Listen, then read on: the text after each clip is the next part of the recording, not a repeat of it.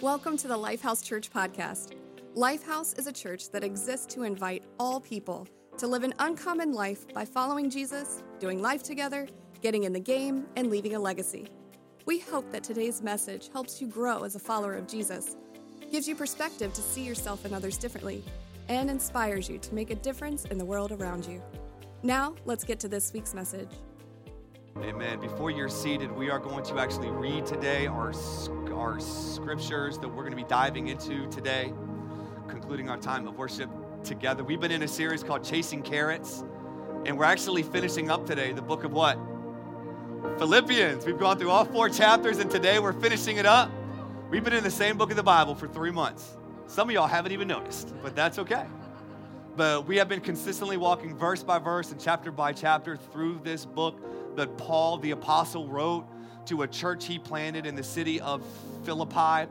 These are people he dearly loved. You can tell with the tone of his writing and letter. These were people that were near and dear to his heart, and he spoke that way.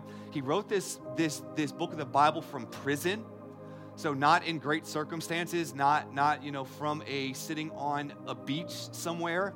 He wrote this from prison, and this is just a very heartfelt section of scripture that we're going to read together today that really shows us what Paul's heart is for this church he planted. Because just imagine you go to a church or you go to a city, you start a church, then God calls you to go somewhere else. I can't imagine that. If God was like, John, you're going to go somewhere else. I'm like, no, I'm not. I'm staying here. We start a Lifehouse.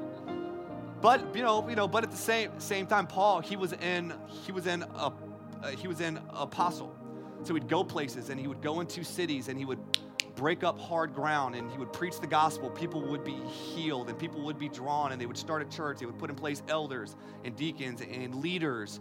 And then God's sending me to this other city to go and do the same thing. And so you see Paul, he hears about things going on in this church, and so he writes a letter back to them. But how many of you know the Bible's timeless and timely? Don't matter if it was written to people 2,000 years ago. People ain't changed. Technology's changed. There's a lot that has changed, but there's a lot that hasn't changed. And what I believe Paul said to this church a couple thousand years ago was the exact message we need to hear today in, March 27th? My God, Easter's in 3 weeks. So let's go ahead and bring that up. And this is what Paul says to the church. He says, I rejoiced greatly in the Lord that at last you renewed your concern for me. Indeed, you were concerned, but you had no opportunity to show it. I am not saying this because I am in need, for I have learned. Everyone say learned.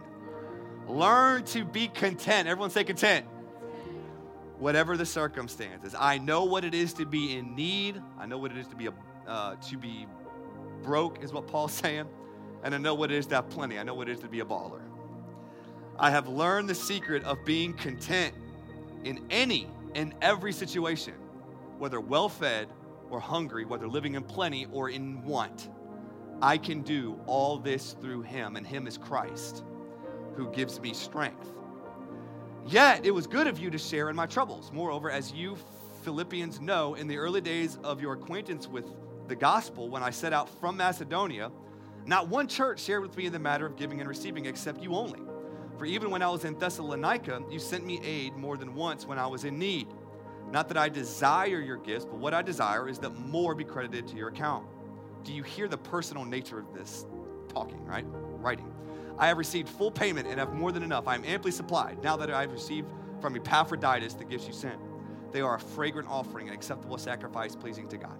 And my God will meet all your needs according to the riches of his glory in Christ Jesus. To our God and Father be glory forever and ever. Amen. Greet all God's people in Christ Jesus. Brothers and sisters who are with me send their greetings. All God's people here sends you greetings, especially those who belong to Caesar's household. The grace of the Lord Jesus Christ be with your spirit. Amen. Amen. Would you just right now lift up hands? Jesus, we love you. Speak to us as we dive into your word. We need you. Speak to us, challenge us, and change us today. God, I pray for every person here.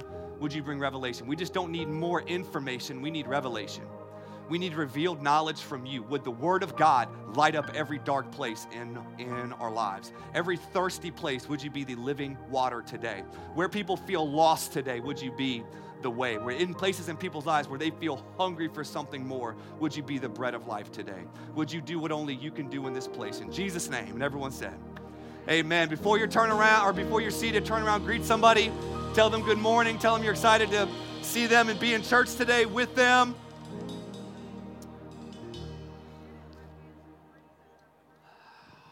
All right. Well, we are excited to be in church today. Are you excited to be in church today? Yeah. Well, we are so glad that you are here. Really quickly before we dive in, if you are a teenager, I want to invite you, if you're in 6th to 12th grade, I want to invite you to go with our youth pastor, Pastor Christian Simon. Would you just raise your hand up, Pastor Christian? Let's go ahead and give it up for our Lifehouse youth and our youth pastor, Pastor Christian. We're grateful for them and thankful for them, and they have an experience of their own in Theater 20 right over there. So just to answer, if you are a teenager, you are more than welcome to go with them today. But we are excited to finish up our series, Chasing Carrots. And before we do that, though, I do want to just pause and just welcome one more time all of those who are here today for the very first time. If it is your first time, we want to say welcome, Lifehouse family. Can we just give it up for all of our guests that are joining us today? We know going somewhere for the first time can be a little bit weird, so we just pray that you have felt welcome today, and we just pray that God speaks to you right where you are today, and if Lifehouse is your church home, welcome home. So as we read together today in this portion of Scripture, in this book, there's kind of a theme that permeates it, and that is the theme of contentment. Contentment. Does anybody feel how hard it is to be content in this United States culture? We are the people of more. Mo money, mo space, mo storage space, mo money, mo problems. The prophet Biggie spoke those words. Wow, we ain't got no Biggie fans in here. Jeez, this is how we know we're getting old. This is how we know we're getting old. Like, who's the Notorious B.I.G.? I don't know who that guy is. It's like, come on now. But, we are the people of more. And it just seems like no matter what we have, how much we have, how many of who we have, it just seems there is this insatiable desire within us and this insatiable desire around us just to have more. And we think that as we chase more, it will fill a void inside of us. So we are being conditioned outside, and we have this nature inside that wants more. And really, when it comes to contentment, I think the battle is twofold. And when I say battle, the struggle for, the fight for, the obtaining of this life of contentment is something we fight inside and on the outside. Nature and nurture. Nature and nurture. Because here's the thing. It's easy, like when you think of whatever struggle somebody has, you have to think about it in a 360-degree manner. A lot of things people struggle with aren't just nature, it's nurture. It's nurture or nature. It can be both, right? And really what you find is that contentment fits in this same boat. Let me give you an example. Whenever it comes to contentment, Scripture is clear and plain that we all have this desire inside of us to want what is complete opposite of what God's best is. Like, and really what Scripture kind of the terminology that would be is like we have this sinful nature. And sin simply means like you want what is different than what God's best is. Like sin within the Greek language and within Scripture simply means this, missing the mark. That God has a standard, God has God has this idea of what right and wrong is. And it's crazy how we can even have this desire inside of us to want the complete opposite of what God says is best. Is anybody listening to me? Yeah. Does anybody struggle with that too? That we can want and desire something other than what God's best is. And what I have seen is that what we will typically do and how this plays itself out practically is we will take good things and want to make them God things. So we will take things that were never meant to be God, we'll put them in a position of God in our life, and what we find is that as we lean on them to be God, they don't have the strength to hold us. So whenever you take a relationship, whenever you take a finite person and you're like, you complete me. What I'm hearing is, oh crap. Because when you have the mentality that a finite person is going to meet a deep, infinite need inside of your soul, you're setting up somebody that was never meant to bear that weight, to bear a weight that they were never meant to carry. But it's not just a spouse, it's not just a relationship. This could be, what people take and try to make God in their life in this culture is all over the place. Some people it's money, some people it's sex, some people it's power, some people it's comfort, some people it's security, some people it's position. So, it's like we try to, sports, it could be a lot of things that we take good things that God created that are not bad in and of themselves, but when a good thing is in the wrong place, it becomes a bad thing. Yeah. When a good thing becomes a God thing, it becomes a bad thing. But that's one of the ways that it plays itself out that we miss the mark. Or we take temporary things to fill an eternal void in our soul. Scripture says this, that God has put eternity in the heart of man. And what that simply means is that we all have this eternal, deep-seated, rooted need to be known and valued and loved and secure and cherished. And the thing is, we go and seek out temporary things to fill an eternal void that only the Creator, who is eternal, God, can give. So essentially, we try to take square pegs and fit them into a round hole. And we try to jam it in. And what we find is that ultimately leaves us many times, though we have so much, we feel like we have so little, which gives us this spirit of discontentment that flows from the inside. Because we think it's circumstantial. But here's the thing also too, it's not just nature inside of us, it's nurture as well. The United States is a tsunami, the culture of telling you and reminding you everything you don't have. Said the average stat is you will see, if you're the average social media scroller, you're the average TV watcher, you're the average person living, you will see 5,000 marketing messages a day. And most of the time, those marketing messages are telling you what you have sucks. You need more of something else. And if you just had this, then you would be happy. If you just had a little more of this, then you would be happy. So what does that do? You think, I'll just get that, then I'll be happy, and it's like it has you completely mesmerized in its spell, and it gets into your subconscious to where you don't just have a discontented soul, now it seeps out and you have a discontented life. But so what I'm going to do today is I want to talk to you a little bit about how this has been a planned, strategic, attack and ploy. Not. I don't believe in. I don't know conspiracy theories. You can take whatever you want, but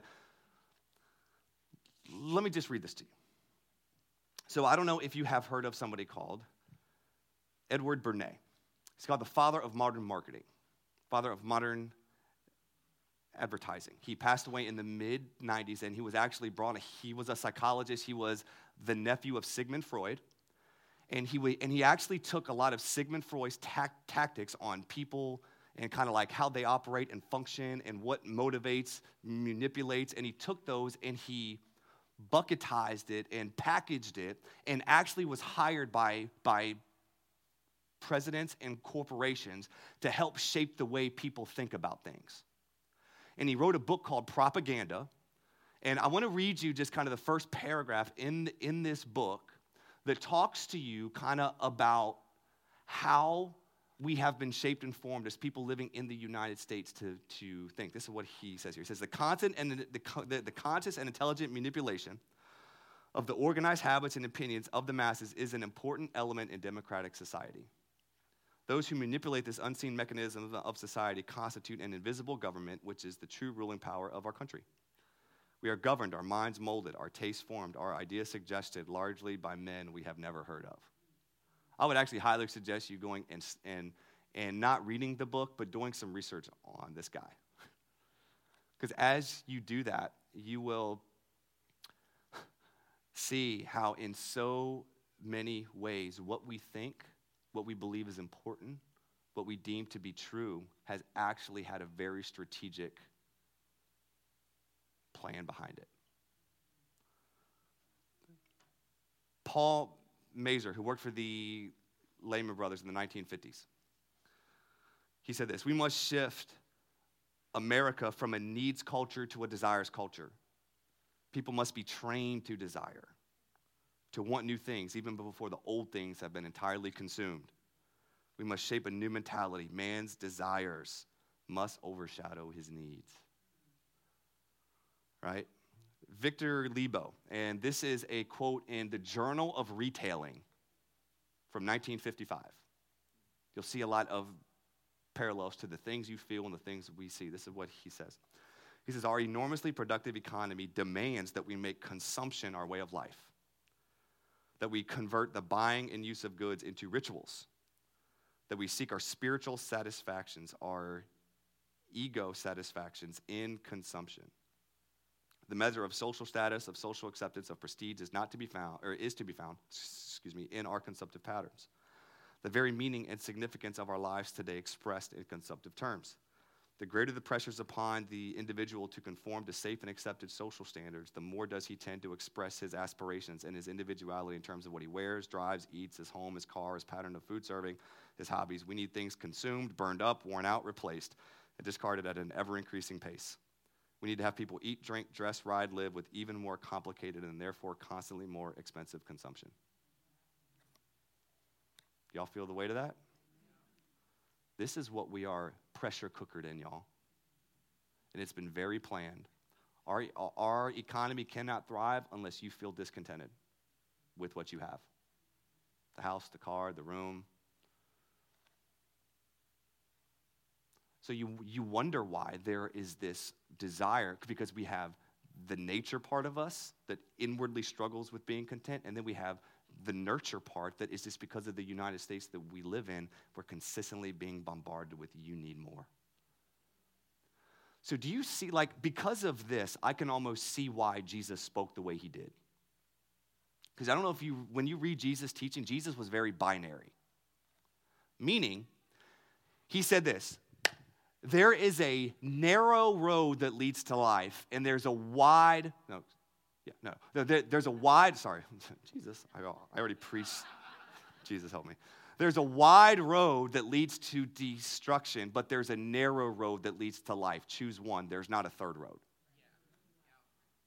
He's like, no, you're either a person of the kingdom or you are part of the worldly culture.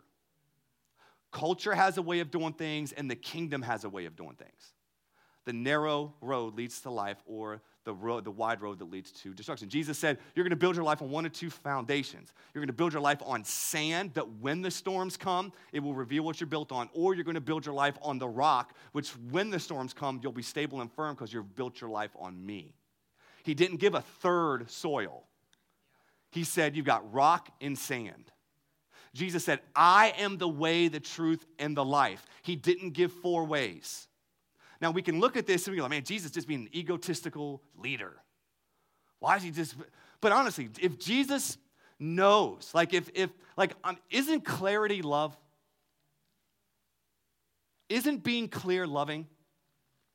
And that's why I've shifted the way I look at Jesus' words of what an egomaniac to he was being clear because he knew what these ways lead to. But he also knew, he was like, no one's going to do for you what I've done for you. I created you. I know you. I know what deep in your soul it's longing for and needing.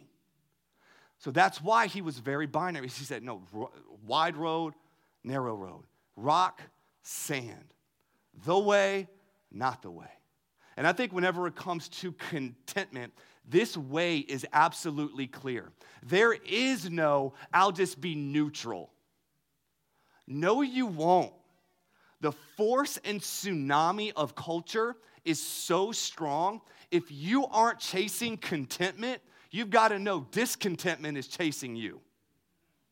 So if there is not an intentional turning of, I'm going to chase this, you're being chased. And it's called the United States culture.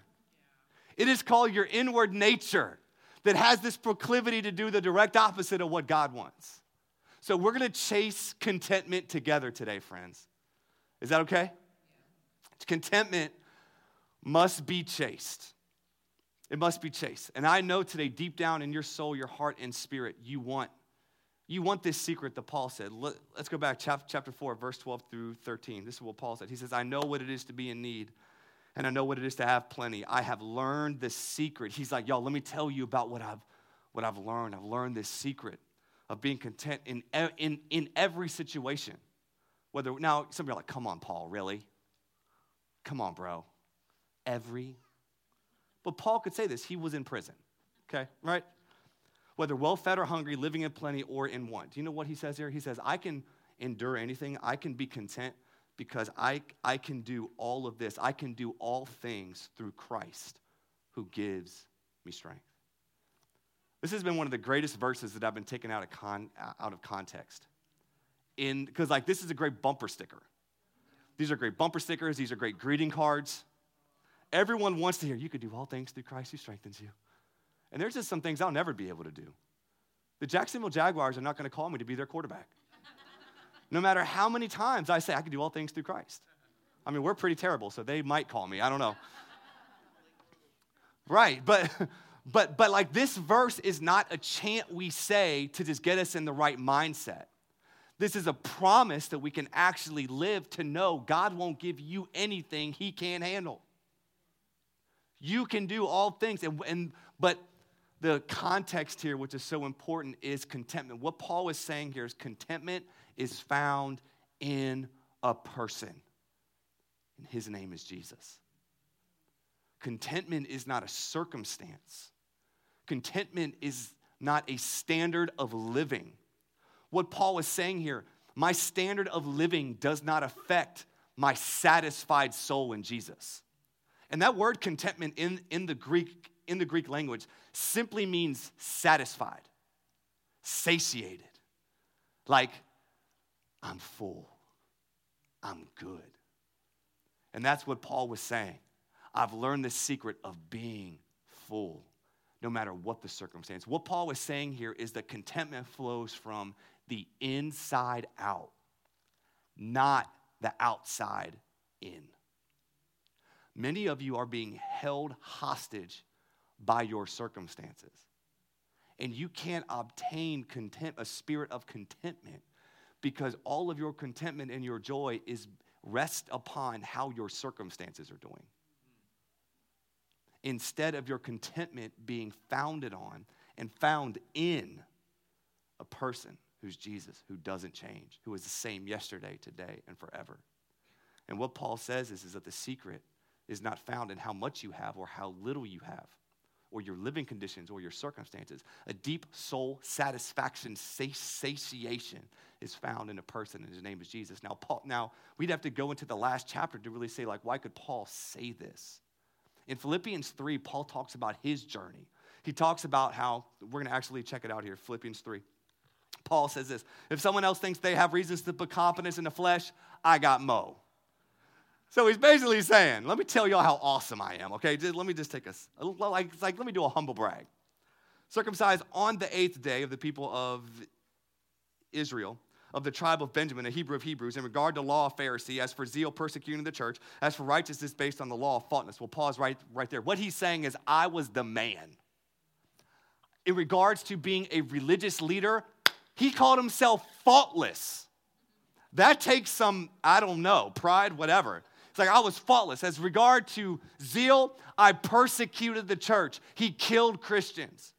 He was so passionate. It was like, how could he call himself faultless when he killed Christians? I don't know. That's how deceived he was, though. But he was like, in and of himself, he said, it was like, I am sufficient. I am great. I am awesome. I had every star on the chart, the top of my class, the status I had. But then he says this. He says, but whatever were gains to me, I now consider loss for the sake of Christ. What is more, I consider everything a loss because of the surpassing worth of knowing Christ Jesus my Lord. For his sake I have lost all things. I consider them garbage. And that word garbage there is the Greek word skubala, which just, frankly, it translates as dog poop. Not even kidding. And some scholars have even said that could even be maybe potentially characterized as like a Greek cuss word, like a Greek vulgar word. Because Paul wanted to admit, now don't y'all be going around saying, well, I cuss, well, Paul cussed. No, don't be going around saying that trash, okay? But because Paul wanted to make clear in light of who Jesus was and what he offered and what he found in Jesus and what he had accomplished on his own, the comparison wasn't even there. His stuff was poop. Jesus was the prize. he says, because of the surpassing worth of knowing Christ Jesus, for whose sake I have lost all things, I consider them rubbish, that I may gain Christ and be found in him, not having a righteousness of my own that comes from the law, but that which is through faith in Christ, the righteousness that comes from God on the basis of faith. I want to know Christ, yes, to know the power of his resurrection and participation in his sufferings, becoming like him in his death, and so somehow attaining to the resurrection from the dead. And when you hear and you say, why was Paul so content in Jesus? Is because of this portion of scripture here. Because what was Paul saying? He was essentially saying this. He was found. Like Jesus found him. Like Jesus, like he was off doing his own thing and Jesus found him. Like he was found, like God called him. Secondly, he was made right with God. Like he could not earn his way to God. He finally found out, and he was like, it's not his good works, it's Jesus' good work. He was made right with God. In other words, he was justified. Thirdly, he was given a relationship with God. He was adopted. He was adopted into the family of God. Can you go to that slide, Laurent? Thank you.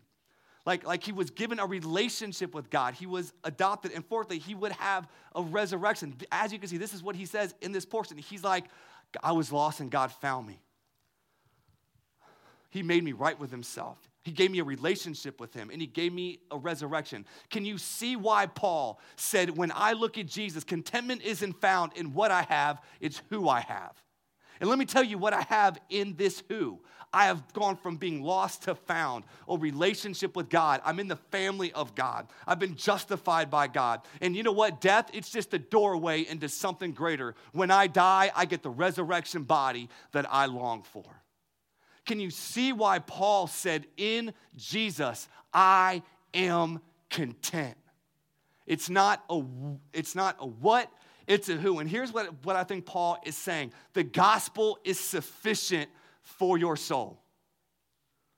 I do not want to see, my desire is not to see a church of people who have the beauty of the gospel before them and within them, having and living lives that are just discontent, not because of who they have, but because of what they have.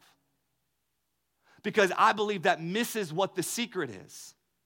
I believe you have so many Christians that because they don't understand the depth and the beauty and the breadth of the gospel, they lived lives of deep down discontentedness, and it's because they haven't let the gospel permeate every part of their life. The gospel isn't just a decision you make or this believing assent in your brain. It is something that you will be exploring the depths of your whole life. It's how good and beautiful it is that you have been found by God, that you are in relationship with God, that you are right with God. And one day when you die, death isn't the end. Death is just the beginning. And there's a reason why Paul, what he was saying is I am satiated. Not because of what I have, but I'm satiated because of who I have. Now, I believe some of you will be like, This is great, John. You're really passionate about this. You know, you're sweating. You're sweating up there trying to get your point across. You know? But really I think though, if we don't find our contentment in the who and we just look for the what, we'll always live with this when I, then I'll mentality. You ever been there? Well, when I get more money, then I'll be happy. How'd that work out? When I get a different spouse, then I'll have some joy. Praise God. When I, then now. And what you don't realize is wherever you go, there you are. You can change the circumstance, but it doesn't change your soul. You can change the person, but you're still you. You can change the bank account zeros, but you're still you. You can change who is around you, but you're still you. When I, then I'll. And I think we're held captive by this when I, then I'll thinking. because we just consistently think and that is outside in living. That's when I get this, then I'll be good. But the thing is, inside of your soul, it's a never-ending vortex that just wants more. And there is a culture that will try to give that to you. But what I think we need to transition to and what Paul is saying, can you throw that slide up? The culture says, when I, then now. The kingdom people say, I have him, therefore I am satisfied. I have him. And what Paul says is because I have him, I have been found. I've been justified. I'm made right with God. I have relationship with God. And I have a hope beyond the world I can see because I'm going to be forever with him in the next world whenever he decides to take me there. There is a contentment in him, y'all, that is available for the people of God. Now, I can hear some of you say, John, this is great. You're sweating. You're doing your thing. But does this just mean that I just whatever, God? Do whatever you want, Lord. I'm just going to sit here, make it happen. I'm just content. Right? We kind of go to the opposite extreme. Pastor John said to be content. I'm not going to college. I'm not going to do good at my job. I'm going to treat people like garbage. Just be content. Being spiritually soul satisfied and content in Jesus does not mean then you just sit on your hands and sit on your butt and don't try to live an impactful, purposeful life. No. Matter of fact, what I see a contentment life being, go ahead and throw that slide up, is you have a satisfied soul in Jesus. You're inside out living. The thing is this, the problem is ambition and passion, when it is not rooted in satisfaction, becomes the satisfaction. Y'all hear me?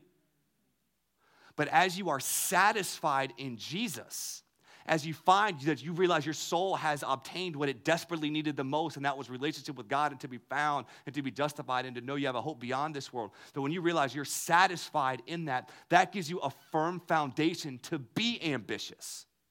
Because now you're not going to find your satisfaction in stuff or a position or your bank account or your retirement or this person, but you have got it on the foundation of Jesus. And then that gives you a firm foundation then to live a purposeful and impactful life, because now those things aren't going to take the place where God should be. So then, but as you're living this purposeful, passionate life of man, I'm satisfied, then you have this idea of, but you're going to abandon outcomes to God. You stop trying to control what only God can.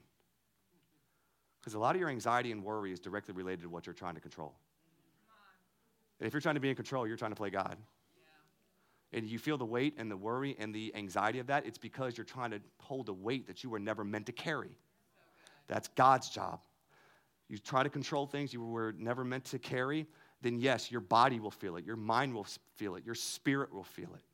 You will feel the weight of trying to play a golf position you were never meant to do.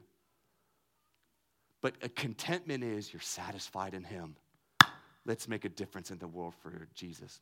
Because you're not trying to use these things to get satisfaction. You have satisfaction because you have satisfaction. Now you aren't going to use these things. You're going to steward these things. And then as you go and steward, then you, at the same time, you kind of live with this Lord, I'm going to strive and I'm going to do passionate, purposeful living, but ultimately I'm going to leave and abandon myself to whatever your will is. And you know why? Because this is Jesus' pattern, y'all. This is what Jesus lived. He was satisfied in his Father's love. So he did not go out healing and teaching and preaching and feeding people to get a sense of satisfaction in his soul. He did those things because he was satisfied in his Father's love. He was satisfied. So he had a firm foundation that to make a difference in this world. Yet at the same time, what did Jesus pray when he was about to be crucified? If there's any other way, God, for you to do this, would you just do it? Yet not my will, but your be done. He abandoned outcomes to his Father. And this is what what I see a Paul style. Paul found Jesus and he went out and made a ruckus for the Lord. He did not just sit on his hands. He went out and said, I have found what satisfies my soul. Let's go make a difference, but Lord, whatever your will is. It's this weird tension we have to manage. But the foundation of that tension is you have to get your soul satisfied with Jesus. It's a who, not a what. If you are outside in living, your soul will never be satisfied with temporary things, no matter how good and pleasing and long they last. But when your soul is satisfied with who made it, with the creator and the king, like of you finding your satisfaction there, that it gives you the freedom not to use things, but to serve. That's why I said earlier, the most important thing I can do for any relationship, marriage, whatever, is when you see your spouse as the means to your ends, when you see your spouse as kind of being the person that's going to complete you, you cannot tell somebody you completely and serve them. You'll only use them. But as you get your soul satisfied in Jesus, they don't have to complete you. So you've already been completed by him. So now you're not using them to fill a spot inside of you. Now you're free to love them and serve them. Because it's not a tit for tat thing. It's not, well, you serve me, then I'll serve you. It's a, God serves me, I'm going to serve you. Because that's what the God of heaven and earth does for me. Y'all, contentment has so many good side effects. so many good benefits. And I pray that we would be a church that seeks to be satisfied not in what we have, but who we have. Yeah, that doesn't mean we sit on our butt and do nothing. That means we get after it. Because the ambition we do have is purified. The goal was changed. It's not self-fulfillment. It's not self-comfort. It's not self-image. It's not self. It's we found ourselves in Jesus. Jesus has found us. So from this place of being found, let's move forward. Yet we're going to abandon outcomes. Let me tell you about 2 side effects real quick of living this life of contentment. Number 1, gratitude. What I have found is that those who are not content tend to see everything they don't have. Let's just say the truth. When you're not content, you will take for granted everything you should be thankful for. But when you are content, go ahead and throw that slide up. When you are content, you tend to see everything you do have. And because here's the thing, you see Paul, like, even when he says, he's like, church in Philippi, y'all were the only ones that supported me. He's like, he's thanking them for their support. Because the way Paul worked, he would go around, like I said, he would travel around to different places, and he would just kind of like, if you want to help me, great. If you want to support me, great. But you don't have to. I don't preach the gospel to get support. I just do it to be a blessing. But he said, church in Philippi, I want to thank you for blessing me, and you were the only church that did. Do you know what Paul doesn't say? Yeah, that church in Thessalonica ain't giving me nothing. Ain't giving me a dime. That church in Ephesus. Let me tell you, church in Philippi. About this church in Ephesus, they didn't give me jack squat. He said, no, hey, Philippi, thank you. Thank you for what you gave. He was focused on the one church that supported him instead of maybe the hundreds that didn't. Because he said, I don't need it. I know who my supplier is. It's amazing to me the power of gratitude. But you will not have a heart and mindset and perspective of gratitude if you have a deep discontentedness in your soul. You will see everything your spouse isn't doing. You will see everything your job doesn't provide you. You will see everything bad about your car. When stats say only 8% of the world owns a car. So if you have a car, you're in the top 9. You're in the top 8%.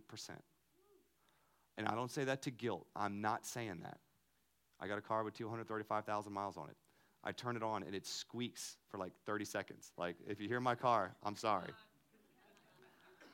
But I have to consistently remind myself of this.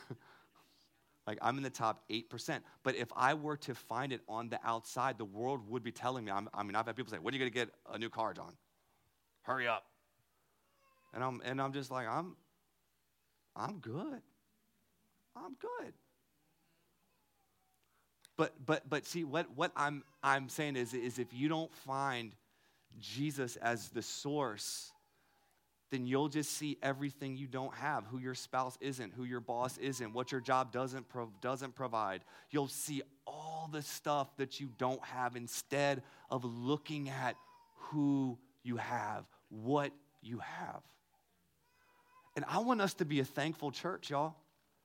Like, I know I can get upset sometimes that we've got to come in here and set up every Sunday, tear down every Sunday. We're a portable church. When, oh Lord, get our own building, free, like. And sometimes I can have to just remind myself, John, do you realize what you get to be a part of? You get to come into a Regal theater. I mean, look at this place. It's amazing. Seats are seats are comfortable. Not too comfortable. If we had those reclining seats, all of y'all be sleeping. All y'all be taking naps. All y'all be like, we're going to church today, baby. And you just want a 90-minute nap is what you want with those reclining seats. Screen's not, and it's like, but y'all, this is real life for everybody. And my prayer is that as you chase contentment, because you've got nature and nurture chasing you, to see everything you don't have, that you'll pause and you'll say, no, I know who I have. He's found me. I'm in right relationship. I've been justified. I got a resurrection. Now, let me focus on what I do have. There is this one guy, Andrew Huberman. I would highly recommend the Huberman podcast. He's the head of neuroscience at Stanford University. And he has a podcast he does. And he does high-quality training with like SEALs, Navy SEALs, Army Ranger teams, high-performance athletes. He does personal coaching with them, mind, kind of just like specialized mind training and stuff like that. And he's the one superpower he teaches all of them. And this is a non-Christian dude, is gratitude. He says the superpower is gratitude because it shifts your perspective from what you don't have to what you do have. Maybe the most formative practice you can do leaving today to cultivate contentment in your life is to start a journal of gratitude. This is maybe where the final thing you do before you go to bed or the first thing you do whenever you wake up is write the 3 things you are thankful for, because it makes you be mindful. It makes you notice. It makes you practice that. The second side effect we see besides gratitude is generosity. It's hard to be generous when you're not content because you always live with a closed hand, right?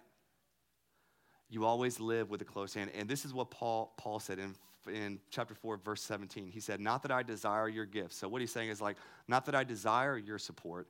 He says, but what I desire is that more be credited to your account. So what he's saying is like, I'm just not thankful for what you give. I'm thankful for what happens to you when you give.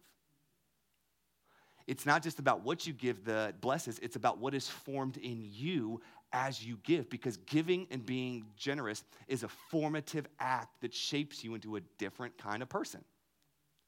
It's a practice. It is a discipline. And even what we teach at Lifehouse, whenever we talk to people about giving and those that financially invest in the vision here, is we say giving fuels the vision of Lifehouse, but it forms your heart. Giving is not just about the money we get. What we're excited about is what giving does to you. Giving is a rebellious act against the culture that says more, you need more, you need more. And whenever you are generous, not just to the church, but when you are generous to your friends, you're generous to other organizations, you're just generous, you're always looking at what you can give, it is a rebellious act against what the culture is trying to disciple you into. Yeah. Discipleship is not just a Christian word, it is the word. The culture is trying to disciple you into more, greed, discontentment. Why? Because they want your money, your attention, and your time. Yeah. That's what they're out for.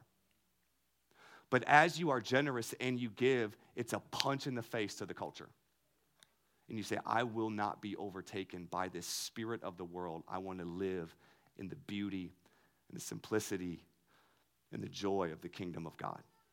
And Paul, he reminds them here. He says, hey, church, you've been generous. You have been so generous, church. But he says, I want to remind you of this. As you have been generous, don't forget, God will meet all your needs according to the riches of his glory. So what is Paul saying? He says, you can't outgive God. Flat out. He's like, as you are generous, just remember who your source is. When you think you are the source, yes, you are limited. But when you know who your true source is, not that you are flippant, but when you have your true source, you aren't afraid to be generous. Because you know who's the one that has the power to fill your cup. It is him. So just kind of a side story here in closing. Jarvis, you can go ahead and come on up. Is that Jarvis? Oh, that's not Jarvis. Who's that? Roland. Oh, what's up, Roland? Sorry. What's up, Jarvis? Jarvis is single. I just always throw that out there. He's single, ready to mingle. So if you are a lady 23 to 32, single, loves the Lord, Jarvis, you can text Jarvis to simple. I'm just kidding.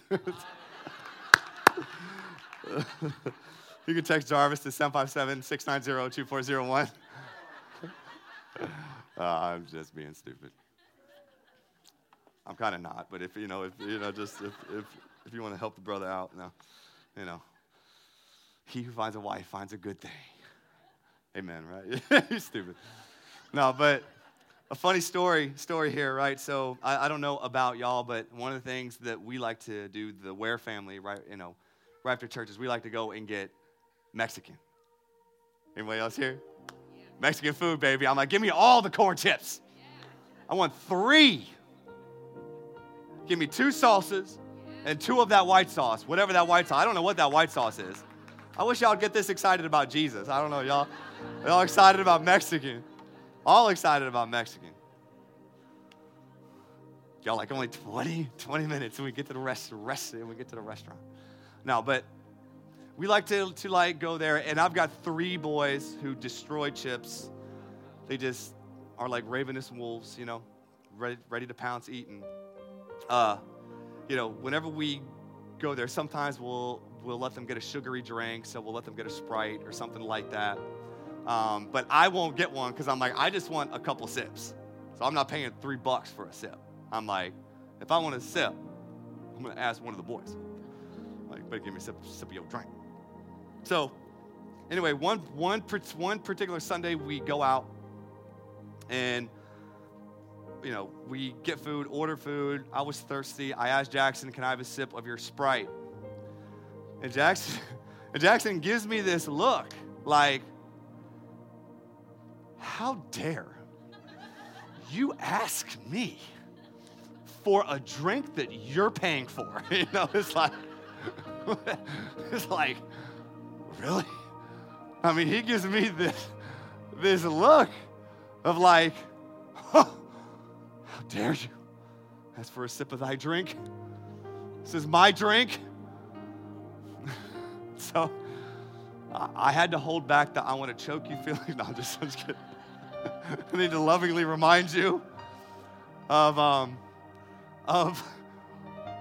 the source of that drink. But I was like, hey, this is going to be a teachable moment. Because honestly, Jesus had many teachable moments. Like the one moment where, I think it's Luke 16 or 17, it says Jesus is sitting there at the synagogue watching people put their money in the basket. And it says Jesus, and Jesus saw the ballers going in and giving their hundreds. And then he saw this one old woman who was a widow come and bring two coins, literally 2 pennies, and put them in. And at some point, Jesus called his disciples and he said, I want to let you know she gave more than them. She gave more than the ballers did. And let me tell you why. Jesus even said this. They gave out of their surplus. So it wasn't even a sacrifice. They gave it as a ritual. The giving didn't hurt. The sacrifice didn't hurt. But then he says she gave more than them because she gave all she had. It was a sacrifice to her. So what he was saying is that giving isn't about the amount. Giving is about the sacrifice. That was a teachable moment. But this teachable moment, let me tell you about this one. So I took Jackson aside, and I was like, Jackson, I think you need to be reminded of something. Any sips you give me, I want to remind you, I have the power to fill that cup.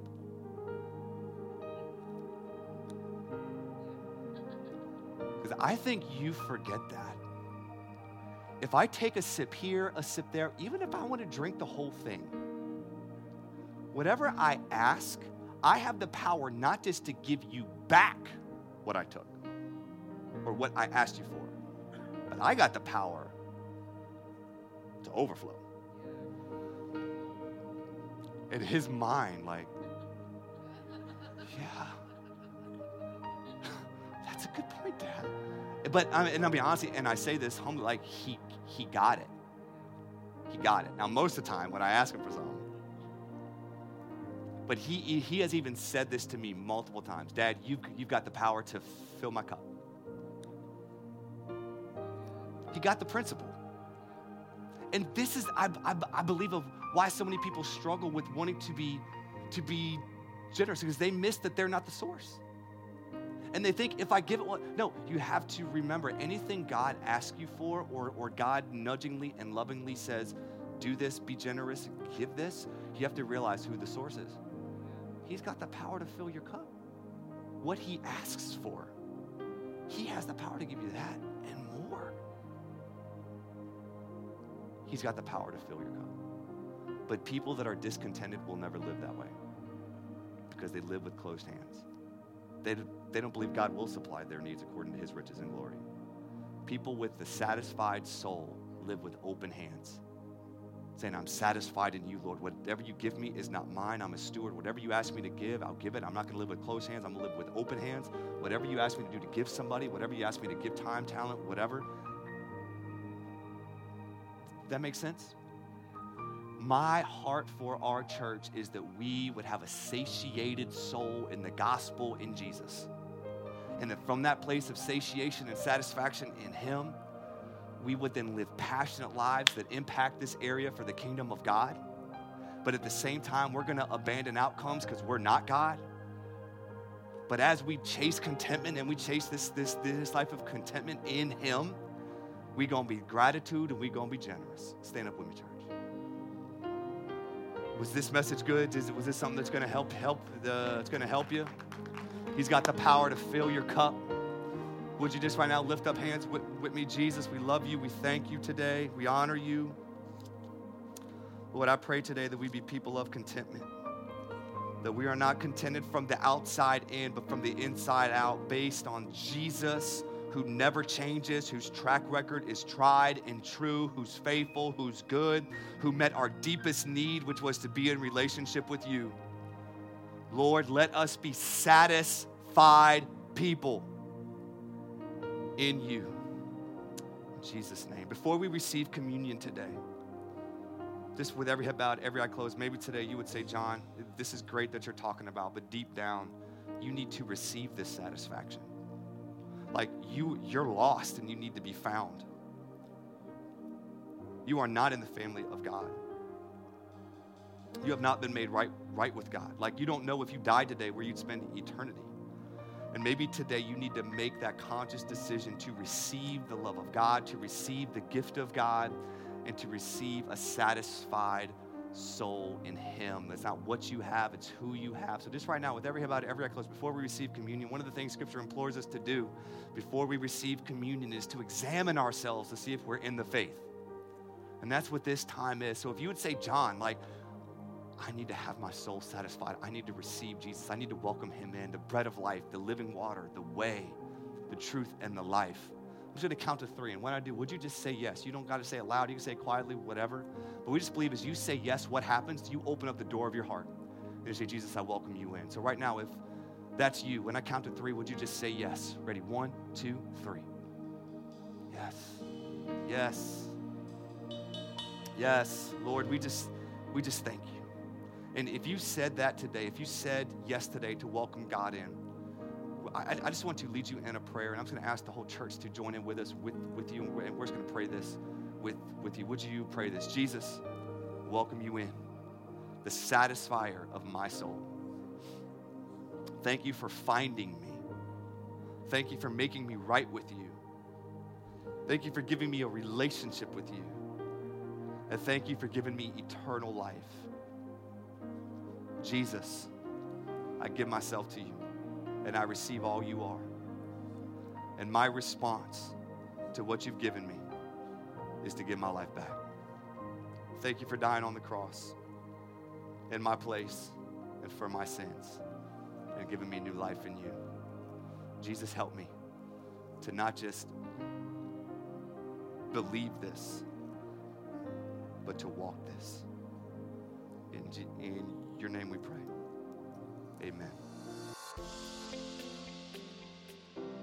Thanks again for listening to this week's message.